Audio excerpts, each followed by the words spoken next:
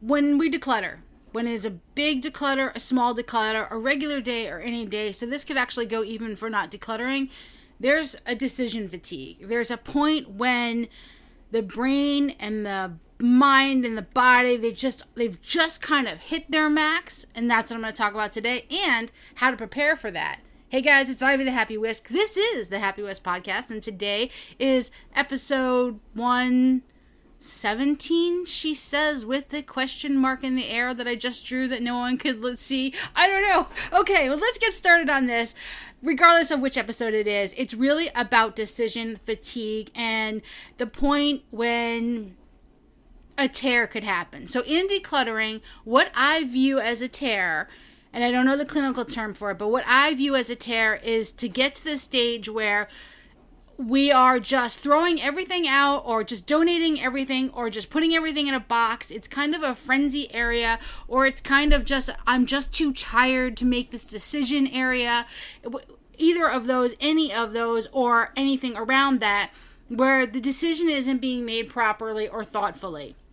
It's more just like, I don't know what to do with this. I'm just going to get rid of it because I just can't handle it anymore. That. Avoid that. Avoid how that feels. Avoid getting to that place. So if you've ever been to that place, if you've decluttering or anything, any situation in life, you know what that feels like. But there's a stage before that. It's like getting sick. I know what a cold feels like, but I also know what it feels like right before I get a cold. For me, I always get a sore throat first. So as soon as I have a sore throat, I stop everything. I get on the couch. I put I Love Lucy on DVD or The Nanny, and I don't do anything, and I get rid of that sore throat. I prevent the rest from coming as best as I can. Not always, but as best as I can. The same is true with making decisions regarding getting rid of a lot of stuff. So especially if it's, decluttering the things that we collect in a lifetime, or things that I collect in a lifetime, things that I've been holding on to and didn't want to get rid of, but do want to get rid of. And it can be hard to decide sometimes which goes and which doesn't. But to understand that feeling, understand when that starts to come in, and the right before it, stop there. Don't keep going, because it only causes more damage, and then it creates an unpleasant effect in our unpleasant journey of decluttering, and that's not productive. That's not good. That's not what we want. We want to enjoy decluttering, enjoy letting go of stuff that's just holding life back, holding ourselves back. Enjoy that. So avoid that place. Another great thing to do is stop on a high note. Stop on a good place. Now, maybe I've just decluttered all of my bowls. Okay, I used to have a lot of bowls. When I did the kitchen, though, what I did was I took everything out of the kitchen and I put it in, at the time we had a living room, I put everything on tables in the living room. So all my bowls were on one table, all my pots and pans were on another, all of my baking things, all of my utensils. I had it very organized and on many, many tables. As many tables as I could get in the living room at the time is what I did. So if I ended on, let's say, bowls, and I went through all my bowls and I looked at them and I'm happy, I know the ones that I love. I mean, I know those right away. I use them all the time. They're the ones that I really, really want to keep. So I pull those and I hide those, and I put those, I don't hide them, I put them back in the kitchen, because they're the ones that I really want. And I know the ones that I don't want. I know the ones that I'm holding on to just because they were a gift from somebody already. I think I don't really like them anymore, or I just grew out of them. Or maybe I bought them and I grew out of them. So I know what those are. And when we work, or I'll say when I work at a place of calm and understanding and willingness, that's when the decisions get made really well. And there's less problems. There's less, I regret getting rid of that, comes in. So now I finished the bowls. So maybe I have all the utensils left and the pots and the pans. I'm starting to feel tired now. I'm happy, but I'm starting to feel tired. But I'm happy because it's a good place at the same time. Stop. There's no reason to keep going. It doesn't serve the end goal of whatever the why is to declutter. It doesn't serve that goal to work at a place of exhaustion if we don't have to. This is not the same situation. I've said this before. If someone's in a decluttered situation or a hoarder situation and it's an emergency situation, how many times can I say situation? That's different. That is a entirely different thing, steps that have to go through, and I'm not talking about that or making light of that. That's a much different conversation that I would have if I was in a house with a hoarder in an emergency situation. I'm talking about the situation where, look at how many times I said it now, situation. I'm talking about being able to do it at will when we want to because we have too much stuff, and stopping. Instead of saying, oh, I just got to get to this. If the body's tired and the mind is tired, there's no purpose to keep going. Go do something else. Go for a run. Go for a walk. Go watch a movie. Whatever. Come back later. Another thing that's wonderful that helps with decision fatigue, because remember, we're trying to not even get to decision fatigue. So all of these steps are not to even get there. Don't go there. I would go to bed and I knew where I was going to start the next day on something. I also do this with writing, but we'll talk about that another day. So I stopped where I knew I was going to get to them. All right, tomorrow or my next session, because this next session could be later once I'm refreshed, is going to be pans and pots because I have so many. Knowing where to go next, ending on a good spot, all of this creates a healthy relationship with the clutter and the moving forward, and avoids the point of being mentally exhausted, can't make another decision, don't want to make another decision, going to make some bad decisions, get rid of some stuff I'm going to regret, and then not want to continue decluttering. That's what we don't want. That's the cast today, is just to really, really pay attention to the body signals and the mind and know when to stop. And there's parts where, maybe I'm a little tired, but I could keep going, and us recognize the difference, because they all feel different. A sore throat, an earache, and an eyelash in my eyeball, they all feel different. And so do the stages of decluttering. So do the pre-stages of exhaustion. They all have their own feelings and difference, and we pay attention to that. That's a place of power. That's a place of super duper strength. And okay, I gotta stop. I gotta step back. Gotta go for a run. Go watch a movie. Whatever. All important. Now, as far as getting rid of things the wrong way, if something, I think I've talked about this a little bit before. If I've gotten rid of something and I made a mistake and I know I don't want to get rid of it. I know I didn't, I made a mistake, I got rid of something, I regret getting rid of it. Okay, that has its own feeling too.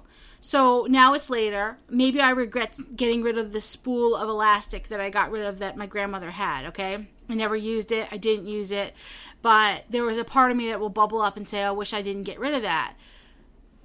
I know what it felt like before I got rid of that item, because it was I wasn't sure.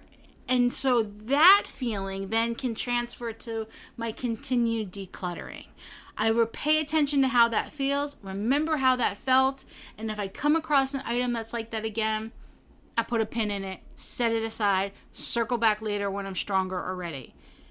It really is about working with how we feel, but also willingness to change, because the person I was when I gathered all these things and kept all these things and felt frustrated, not the same person that I am now. Not the same person that had to go into the decluttering. I had to change. But I wanted something, and I cannot say that enough. That knowing the why, I knew what I wanted, and that was a place to be able to shoot photos and videos. It was a white box. Now I have a studio. I got way more than I bargained for. I got way more than I could even imagined.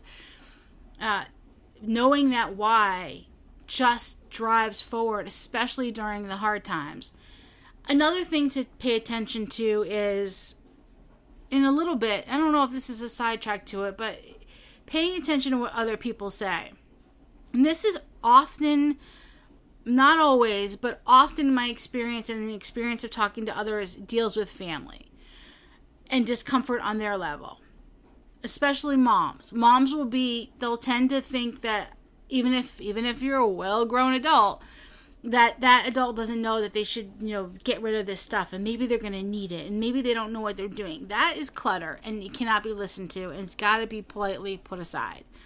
Another thing that moms and parents and dads, I don't know about dads, but moms will feel like is if getting rid of something that a parent gave the child getting rid of it, the parent might feel like that child is not going to remember the parent anymore. And those are all deep issues and personal and important to acknowledge, but not enough to hold back the decluttering.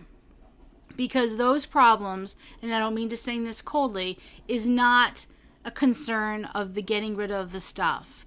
It is just another way that people get pulled out of decluttering because a family member will say, but don't you think you'll need that? When really they're saying, but if you get rid of that, you're going to forget me. So pay attention to those things too. There's a polite way to deal with it, and we cannot hold on to things because of other people's feelings about them, because that is not the point of decluttering. Decluttering is a personal journey. It is a difficult one at times, and it's an extremely wonderful, fun one at times. I mean, I personally had a lot of fun with it, even though I did have to deal with some stuff that came through. As a writer, well, I'm like, okay, I'm going to write that down. I'm going to use that later. But as a regular person, either way, it cannot be in the way. The brain can't let that get in the way of the big goal of having a simpler life. Life is short. We're here for a very little time. If we want to declutter, that is a wonderful thing. Another thing, and I'm not sure this ties in, but getting rid of stuff that's expensive. I've talked about that a little bit, but a little bit more I want to bring up some more about it. We can hold on to something that's expensive, right? Tim could have held on to those Bose speakers. Check a couple episodes back, 116, I talked about the speakers. They're expensive, but holding on to them is just like holding on to a rock around the leg. It's just we can't move. We're just moving these speakers around, but we're not using them. We're not living. And they're just there. So yes, they cost a lot of money. No, we didn't make any money from donating them, but we got rid of them, and now it's a better life. So that money is spent. That money is already gone. Better to get rid of the item and live in the present and enjoy the space now, whether it's an expensive item, an item gifted from family, something that we've just had forever. If they are no longer of use, and if they don't serve the purpose and the goal and the why, they are clutter, they hold back, and they're just a kind of reminder of an unhappiness, because even though they might have been a happy item at the time, it's an unhappiness to have to keep hauling it through. Move to move, room to room, closet to under bed, shed to garage. All of these things are just time wasters. And for such a short life that we have, it's not worth it. So that is my 2 cents about decluttering and decision fatigue. If you have decision fatigue, I'd love to hear it. You can also send me an email. The emails I do not share. And if you leave a voicemail that you don't want shared, of course, always state that in the beginning. That's the great thing about Anchor, is that I have and other people have, we've gone back and forth on private messages, and it's just a wonderful, wonderful thing. So I'll leave the message address in the show notes of this episode. This is episode 117. It is 117 because the last one was 116. I got this. All right, I'm Ivy the Happy Whisk. Avoid decision fatigue. Learn the signs. Learn what you feel like. Pay attention, because all of those feelings are there, and they're all a guide. They're all a guide to do this a healthy, good way. And I wish you well. I will catch you next week on episode 118. I'm Ivy. This is the Happy Whisk Podcast, and I'm out.